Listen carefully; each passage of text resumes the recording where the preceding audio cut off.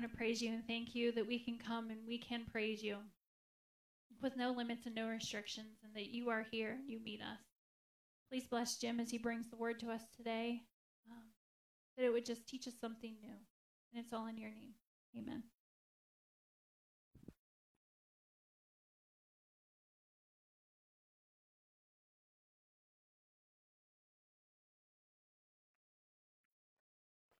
Well, good morning again. I need to get this over with. Hi, Lily. Okay, now I can't look at her the whole rest of the sermon. Like, of all the nemesis that I have, it's like, Lily. Because if I look that way, she'll smile, and then I'll get this little way. Then I'm history. Well, today we're going to kind of continue off where Pastor Doug started taking us last week. Last week, we looked at Romans 4 and 5. We looked at living a justified life. We looked at being justified by faith. That we have a sin nature, we needed to be made right before God. And what Pastor shared is, it's not by works. We can't do enough to be justified. And as we look this morning, I want us to think that, and paint a little picture of Romans. Romans is written about a church of both Gentiles and Jews. But as we look at that book, we see those two worldviews, backgrounds, kind of in a little tension. Well, we also see in Romans the unsaved and the saved. So as we look at various aspects as we go through Romans, the first 11 chapters deal with taking us all the way from the life of godless people who thumb their noses at God, through a process of understanding that sin nature and how to deal with it. And then beginning in chapter 12 and on, we see how to live out that relationship with God. So we're going to, and just for review, I'd like to share just a few verses with you that were shared last week, just kind of get you kind of back where we were. Romans 3:23 and 24. For all have sinned and fall short of the glory of God, and are justified by his grace as a gift through the redemption that is in Christ Jesus. In Romans 5:8, but God shows his love for us in that while we were yet sinners, Christ died for us. Romans 6:23, for the wages of sin is death, but the free gift of God is eternal life in Christ Jesus our Lord. In Ephesians 2:8 and 9, for by grace you've been saved through faith, and this is not your own doing, it's a gift of God, not a result of works, so that no one may boast. So kind of putting those verses into our heads as we continue on today, we're going to look at, in light of being justified by Christ, how do we live? Now, Pastor did a really scary thing. He said, you can have between chapter 6 and chapter 13. For me, that means I get to preach like 7 hours. I'm not going to preach 7 hours. I'm sure Zane already has the clock rolling. But I want us to think, there's some things here that we're going to excerpt out of here to look at how we're supposed to live. Because Jesus did such an amazing thing for us. And I don't want us to just take it and not have it change us. And I want to begin with a story. There was an old couple, been married a long time, let's say 50 years. And, it's coming up on the 50th anniversary. And the wife realizes that for years and years and years, the husband has never said to her, I love you. And so she's coming into this anniversary season and time wondering about what is wrong with us? And finally, she got it up into herself to confront the husband with this. And so she asked the husband, "Don't you still love me?" And he responds, "I told you 50 years ago I loved you, and if I change my mind, I'll let you know."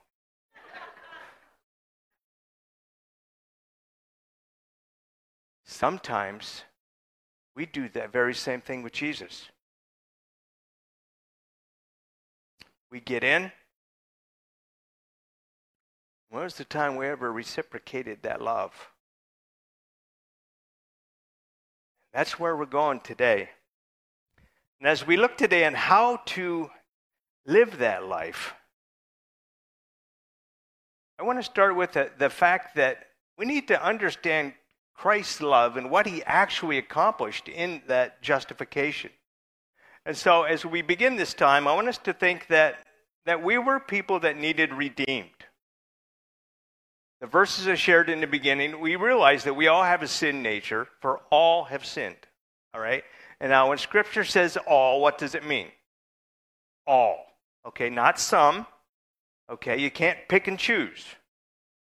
We all have that sin nature. It wasn't God's plan. He didn't want to choose it for us. He allowed us the freedom, and we chose poorly. And, we'll see that in a minute. And so, looking in Romans 3, I'm going to back up a little bit here. In Romans, the second part of verse 22. "For there's no distinction, for all have sinned and fall short of the glory of God, and are justified by his grace as a gift through the redemption that is in Christ Jesus, whom God put forward as a propitiation by his blood to be received by faith." Jesus paid the penalty for our sin. That justification, that redemption did not come freely. It cost Jesus everything. And so as we think about what he's done for us, realize how much he loved us in that.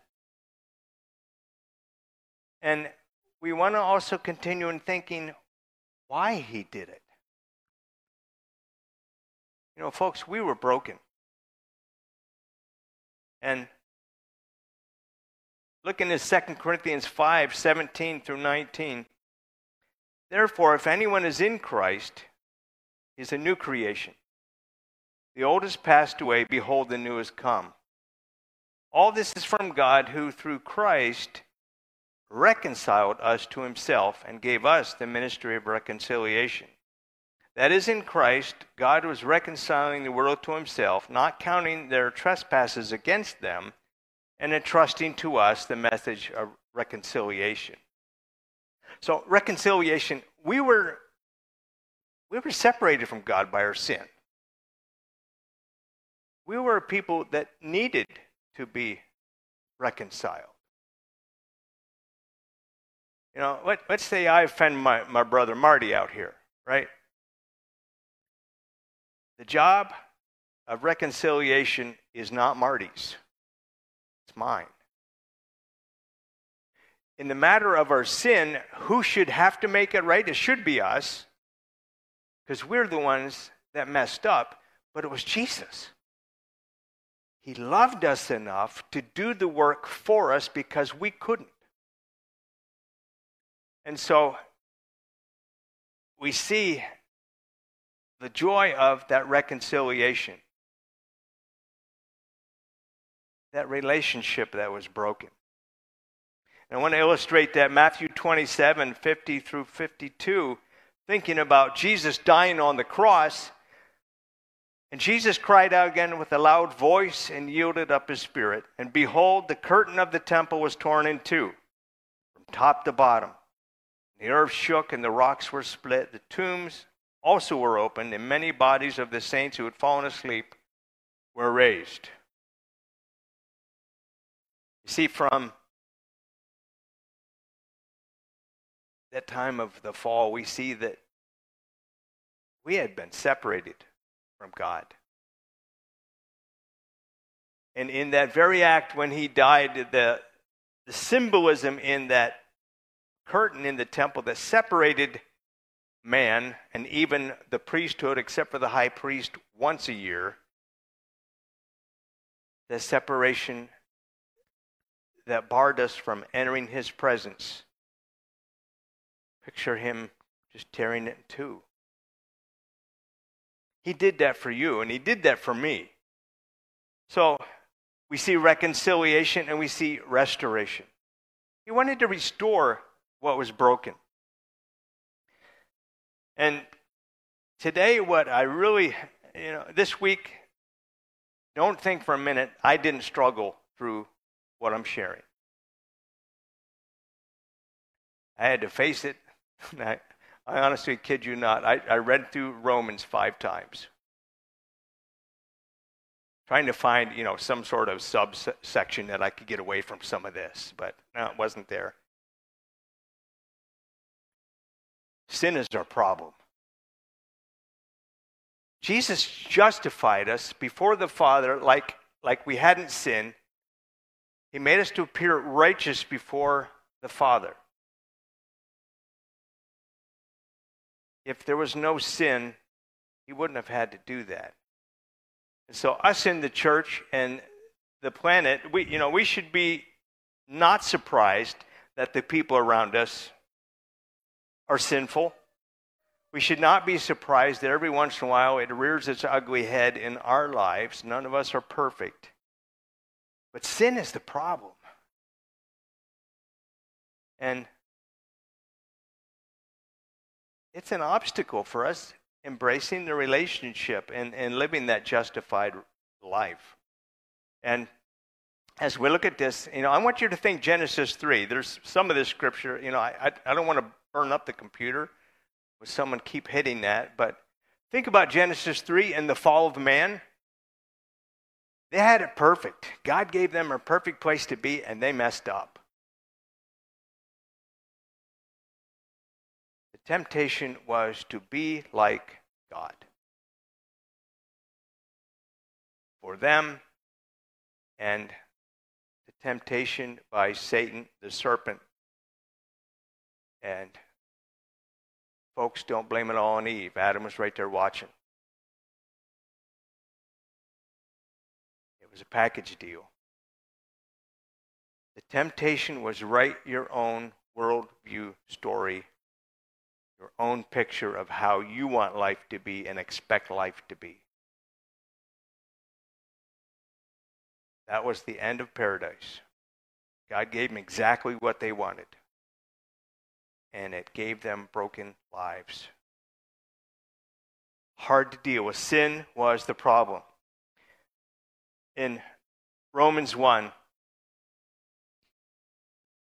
Paul begins this letter with a list of what those outside of Christ look like. Don't be surprised. This is what we were. I'm going to pick up in verse 20, and I'm going to jump around a little bit, so don't be surprised, just hang on. So they're without excuse, for although they knew God, they did not honor him as God or give thanks to him. But they became futile in their thinking, and their foolish hearts were darkened. Claiming to be wise, they became fools, and exchanged the glory of the immortal God for images resembling mortal man and birds and animals and creeping things. Idolatry. Therefore, God gave them up in the lusts of their hearts to impurity, to the dishonoring of their bodies among themselves, because they exchanged the truth about God for a lie, and worshipped and served the creature rather than the Creator, who's blessed forever. Then continuing on, he lists some of these things. In verse 26, women exchange natural relations for those that are contrary to their nature.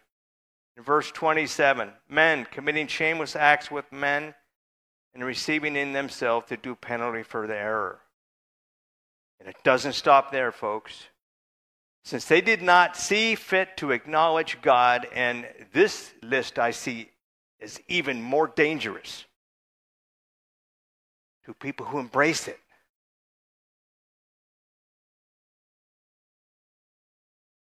God gave them up to a debased mind to do whatever ought not to be done. They were filled with all manner of unrighteousness, evil, contentiousness, malice. They're full of envy, murder, strife, deceit, maliciousness. They're gossipers, slanderers, haters of God, insolent, haughty, boastful, inventors of evil, disobedient to parents, foolish, faithless, heartless, ruthless. Though they know God, they know God's righteous decree that those who practice such things deserve to die. Okay, and we talked about that last week. They not only do them, but give approval to those who practice them. People, that's what we were without Christ. That list was specifically penned by Paul with people outside the faith.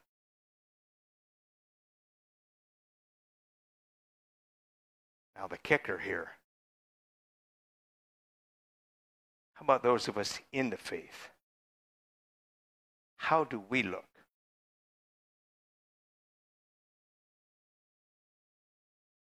I wrestled with this one hard this week. How do I look to the people around me? Do I treat people with malice, envy, strife?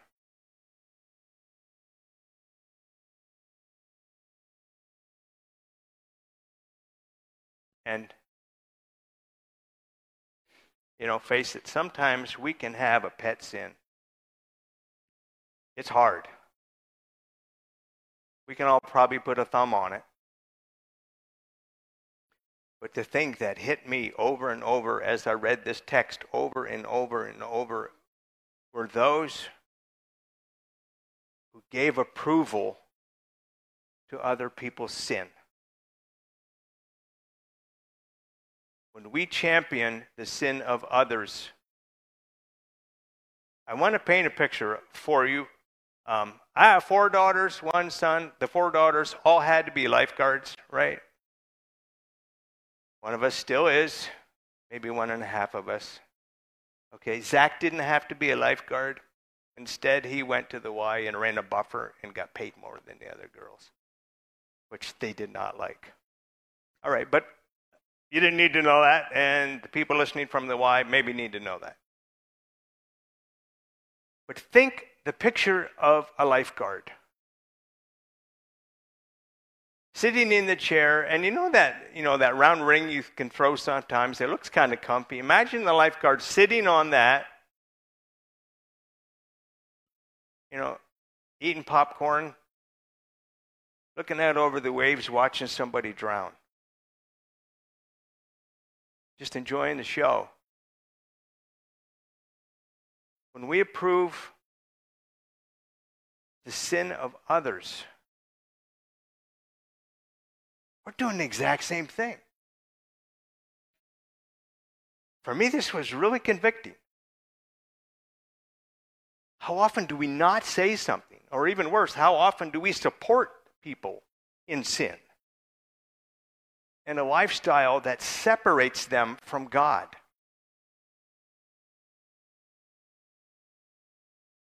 Now, folks, good news is coming, all right? This isn't, I don't want to send you out of here crying and bawling. And I'm not here to hammer you. Not any more than I got hammered. But don't be that lifeguard. You've been saved by grace through faith, that not of yourselves, so that you can't boast. It was Jesus that paid it all. Revel in that. So as we look at sin, sin is a problem. And the second part of the problem is, and it kind of goes really right along with this, we pick up in Romans 6, beginning in verse 1, it's license. All right? Now I look out there and, half of you were my teenagers in youth group, and now like you're all in your 30s and 40s and 50s. I remember each and every one of you getting your permits. Your goal was the license. This license is not the one to look forward to, okay? That one was okay. And it's like, and watching some of you magically take that test once, twice, 3 times. It's like, don't go 3 times, okay? But license in this is driving your own way. But what shall we say then? Are we to continue in sin that grace may abound? By no means. How can we who died to sin still live in it? Do you not know that all of us who've been baptized into Christ Jesus were baptized into his death? We were buried, therefore, with him in baptism into death, in order that just as Christ was raised from the dead by the glory of the Father, we too might walk in the newness of life. And down to verse 6. We know that our old self was crucified with him in order that the body of sin might be brought to nothing, so that we would no longer be enslaved to sin. And then down to verse 15. What then? Are we to sin because we're not under the law but under grace? By no means. And I want us to think we've been set free from sin. Jesus didn't set us free to sin. He came to conquer sin and death because he wants it dead in our lives. We need to embrace that and understand that. It's living the life that he has planned for us in the best possible way that we can experience. But there is a remedy. And continuing in chapter 16 and verse 17, but thanks be to God that you who were once slaves to sin have become obedient from the heart to the standard of teaching to which you are committed. And having been set free from sin, have become slaves of righteousness. Consider what Christ did for us in that justification. We're no longer slaves to that sin. We're slaves to righteousness.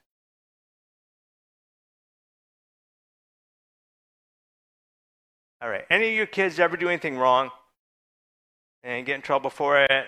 Maybe this week or one of us. Thank you for being honest. One of us is not a liar. The rest of you are liars. Okay? We've all did it. Adults, yeah, we've done it. Here's the question. When we do this to our parents who love us dearly, right? Lily's 3 now. The terrible 3s. 2s were nothing. The 3, they develop that personality, and the defiance becomes evil. I can't imagine Lily being evil. Yeah, maybe a little bit. But she's still one of my favorites, just like Max. Max, you're one of my favorites too. But even Lily's dad, Tyler, you knew you were one of my favorites. This message hasn't changed. When we love our parents and we live outside of the dynamics that make that work, we should expect trouble. Relationship is broken. Sin is bad. When we choose to live in sin and it becomes the pattern of our lives, we look just like Romans 1.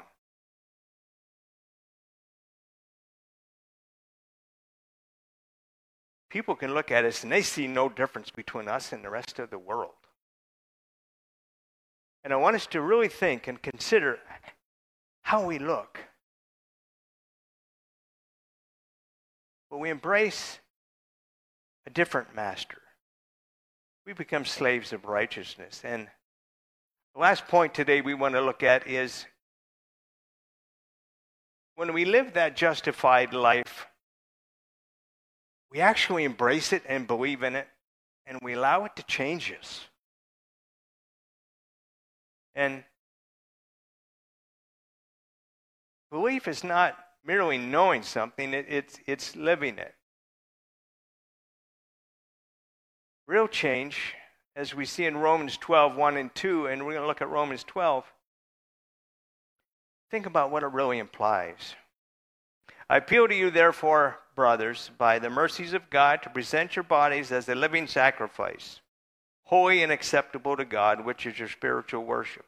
Do not be conformed to this world, but be transformed by the renewal of your mind, that by testing you may discern what the will of God is, what is good and acceptable and perfect.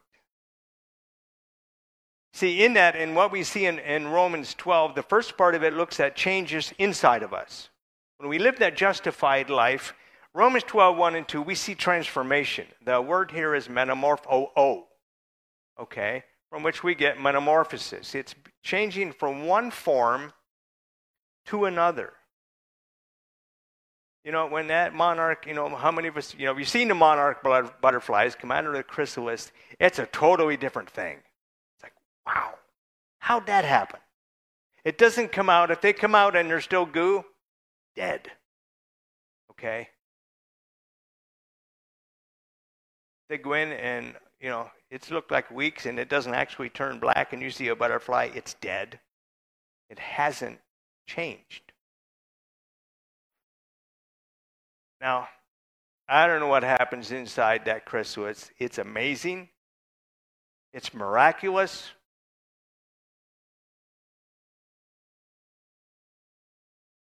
But God causes it. In our lives, that change is amazing. It's miraculous, and God causes it.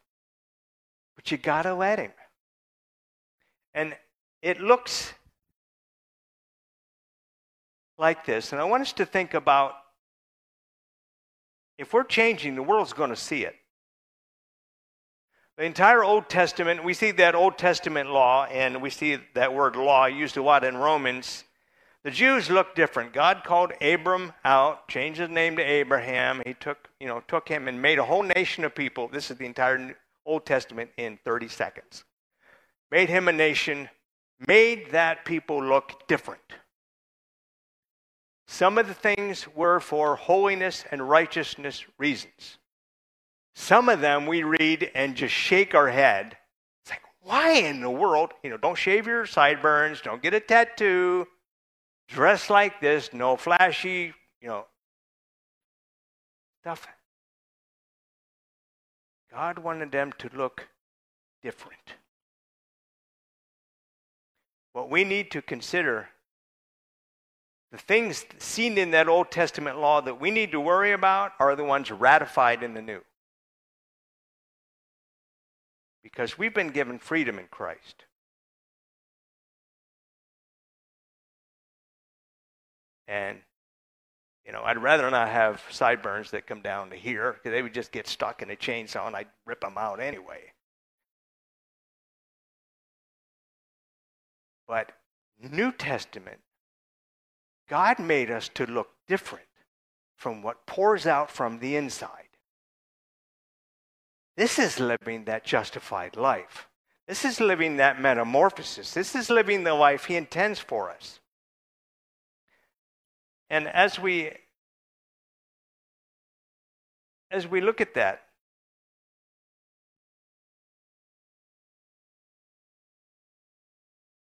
what shows on the outside is really the evidence of what's inside. So consider how you look. Being a Christian isn't about what you live on Sunday. Being a Christian is what you live Monday, Tuesday, Wednesday, Thursday, Friday, and Saturday as well.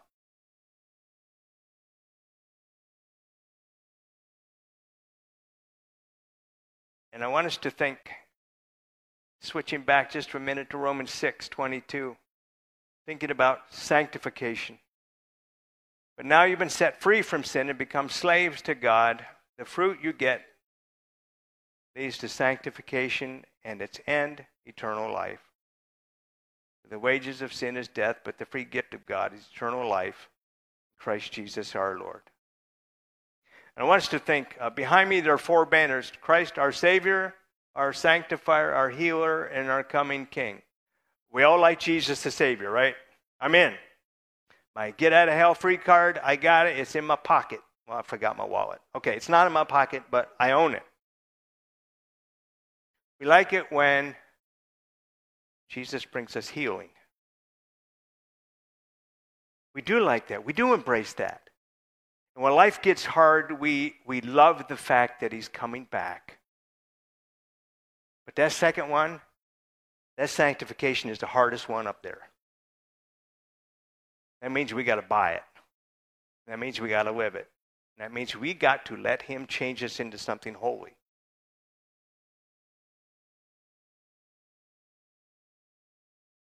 Think about that. And I wrestle with that. A.W. Tozer said, we can know the right words, but never be changed. This is the difference between information and transformation. And, think about the difficulties of life as they come. And I think the ladies' Sunday school, you're doing the whole armor of God, right? We have the belt of truth. We have the shield of faith. We have the shoes of peace. We have the sword of the Spirit, the helmet of salvation. But when we don't embrace sanctification and obedience, we don't embrace that truth, we can't experience righteousness. When we focus only on Christ the Savior, we go into battle with nothing but a helmet. The rest of us is naked. Okay? Now, I didn't write that myself. I got that from Ray Vander Laan. If you got to borrow from the best. When we don't live that justified life, we're fighting the battles around us with only a helmet. We don't have a sword. We don't have a shield. We don't embrace truth. We have nothing to hang the rest of our existence on. And we flounder. God doesn't want that for you. He doesn't want that for me. He wants us to live life to the full.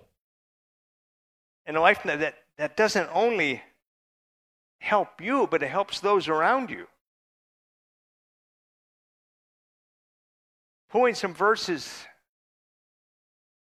out of Romans 12, I'm going to pick up in verse 3. I'm going to jump around in here. You'll see it behind me. I'm going to pull out some verses. A couple other things that we look at internally are to not think more highly of ourselves than we ought to think. So if you're the person that says, I'm humble and proud of it, wrong, okay? The world doesn't revolve around you. The axis does not go through you, okay? There are billions of other people on this planet fighting just like you are, going through trouble just like you are. It says, having gifts, in verse 6, that differ according to the grace given us. Use them. Okay, these are internal things. We buy into what God has done. We humble ourselves. And we serve. We serve those around us. In Romans 12:9 and following,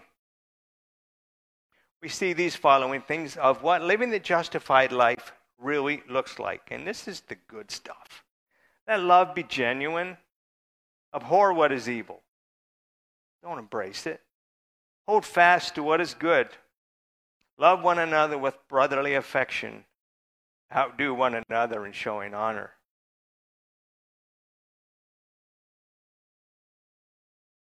Don't you? This is funny. It's like, hey, you ever try and one up on somebody by doing something for them? And they missed it. And then later on, they try and do something for you. It gets kind of funny, but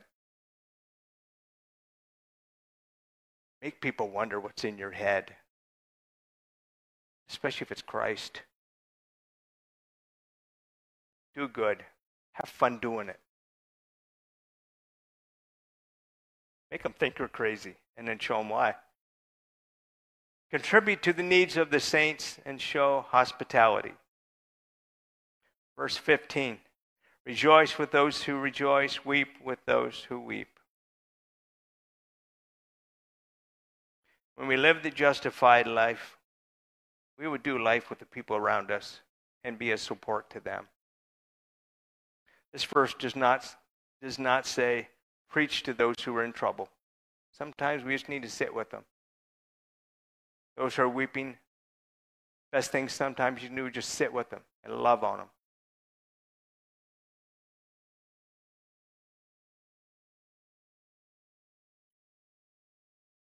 Don't be haughty, but associate with the lowly. Never be wise in your own sight. Repay no one evil for evil, but give thought to do what is honorable in the sight of all.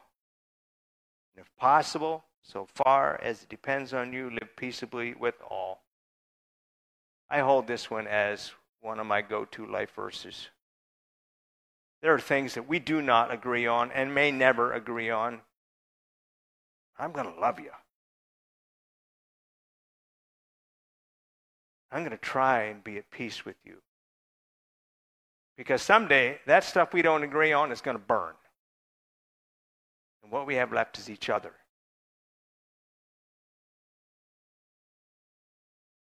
If your enemy is hungry, feed him.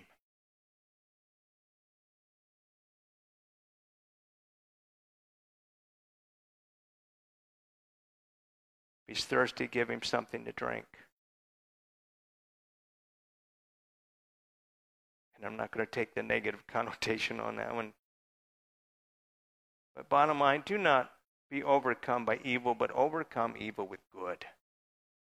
That is living that justified life.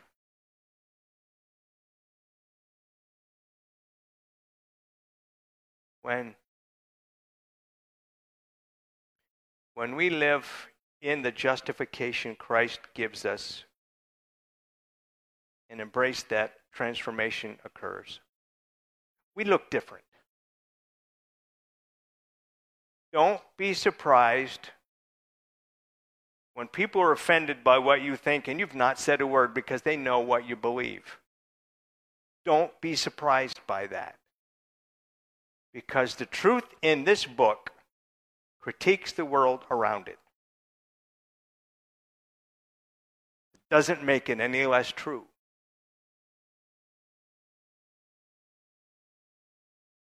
But be ready to give a reason for the hope that's within you. Because those are the questions that come up in the hard times. So when we live that life, I really want us to think about it. And, we come to the so what. I got there half hour later, 40 minutes later. What do we do? What do we do with this? It's simple. We let Jesus change us. And I want to illustrate that with a picture. If you want to bring that up. That's kind of a really bad picture, but I want us to, this stopped me dead in my tracks this week wrestling with this. That is a pile of basswood logs. All right? They have been cut for over 4 months. Dead. Dead. They have had no life source for 4 months. Now, granted, we now live in Vancouver and it rains every day. Is why, scientifically speaking, why this happened. Those were adventitious buds lying dormant under the cells, but they should have been dead. And I literally went over and made sure it wasn't something else growing on these logs. And sure enough, they were all sprouts. And I want to finish with the picture that we were once dead in our sin. God made us alive. There is hope for everyone on this planet. Don't write them off. Never write anyone off.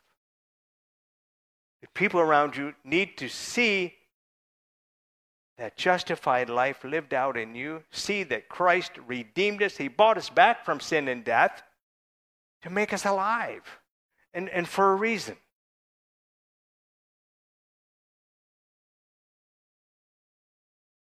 So we can be his hands and his feet and his voice to a lost and dying world. That what was broken in the Garden of Eden and was restored, at least partially, when that curtain tore, when Jesus died for that sin, sin was defeated then, once for all. Living that justified life means we just buy that. We understand it and we live it. And I know where most of you are here this morning, but I don't know where all of you are in this. Consider this truth.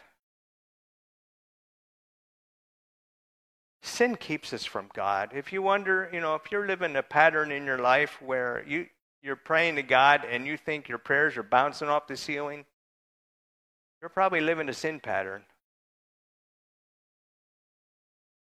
Because A,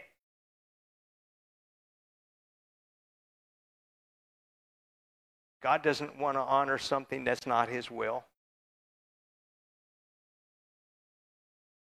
But B, if we live that redemptive life, we will seek and know what the good will of God is, and we will be praying for things that are going to matter.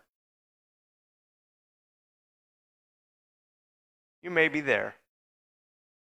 You may be scratching your head and saying, what in the world did Jim just say? Either way, I want you to think on it.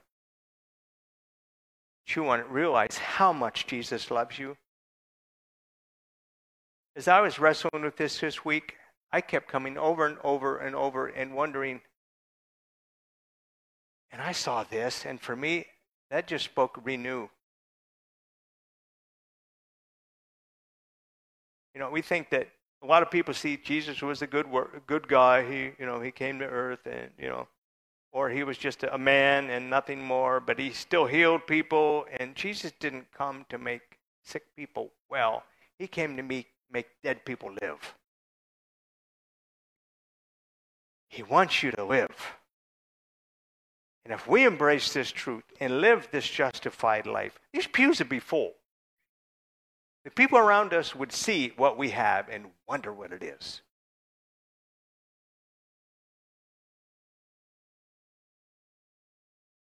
He's not going to honor us if we embrace sin, and he's not going to honor us if we back people up in their sin. We can't do that. That separates us. That keeps us away. He wants us to be free for his glory and for our benefit, because he loves you.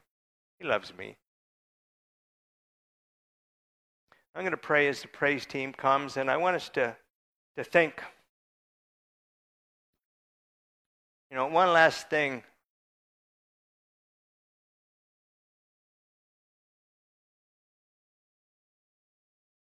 In that last hymn, it is well with my soul.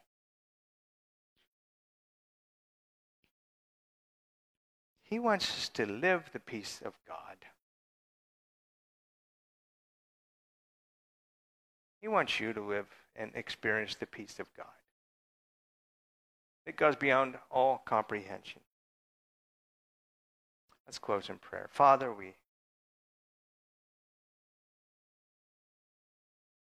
I just pray that your Spirit would work through this message this morning, and that it would speak to the hearts of those who hear it, just like it did to me this week. Lord, I thank you that I once had a heart that was dead, and you made it alive. And I realize that there are a lot of people in here that pray the same.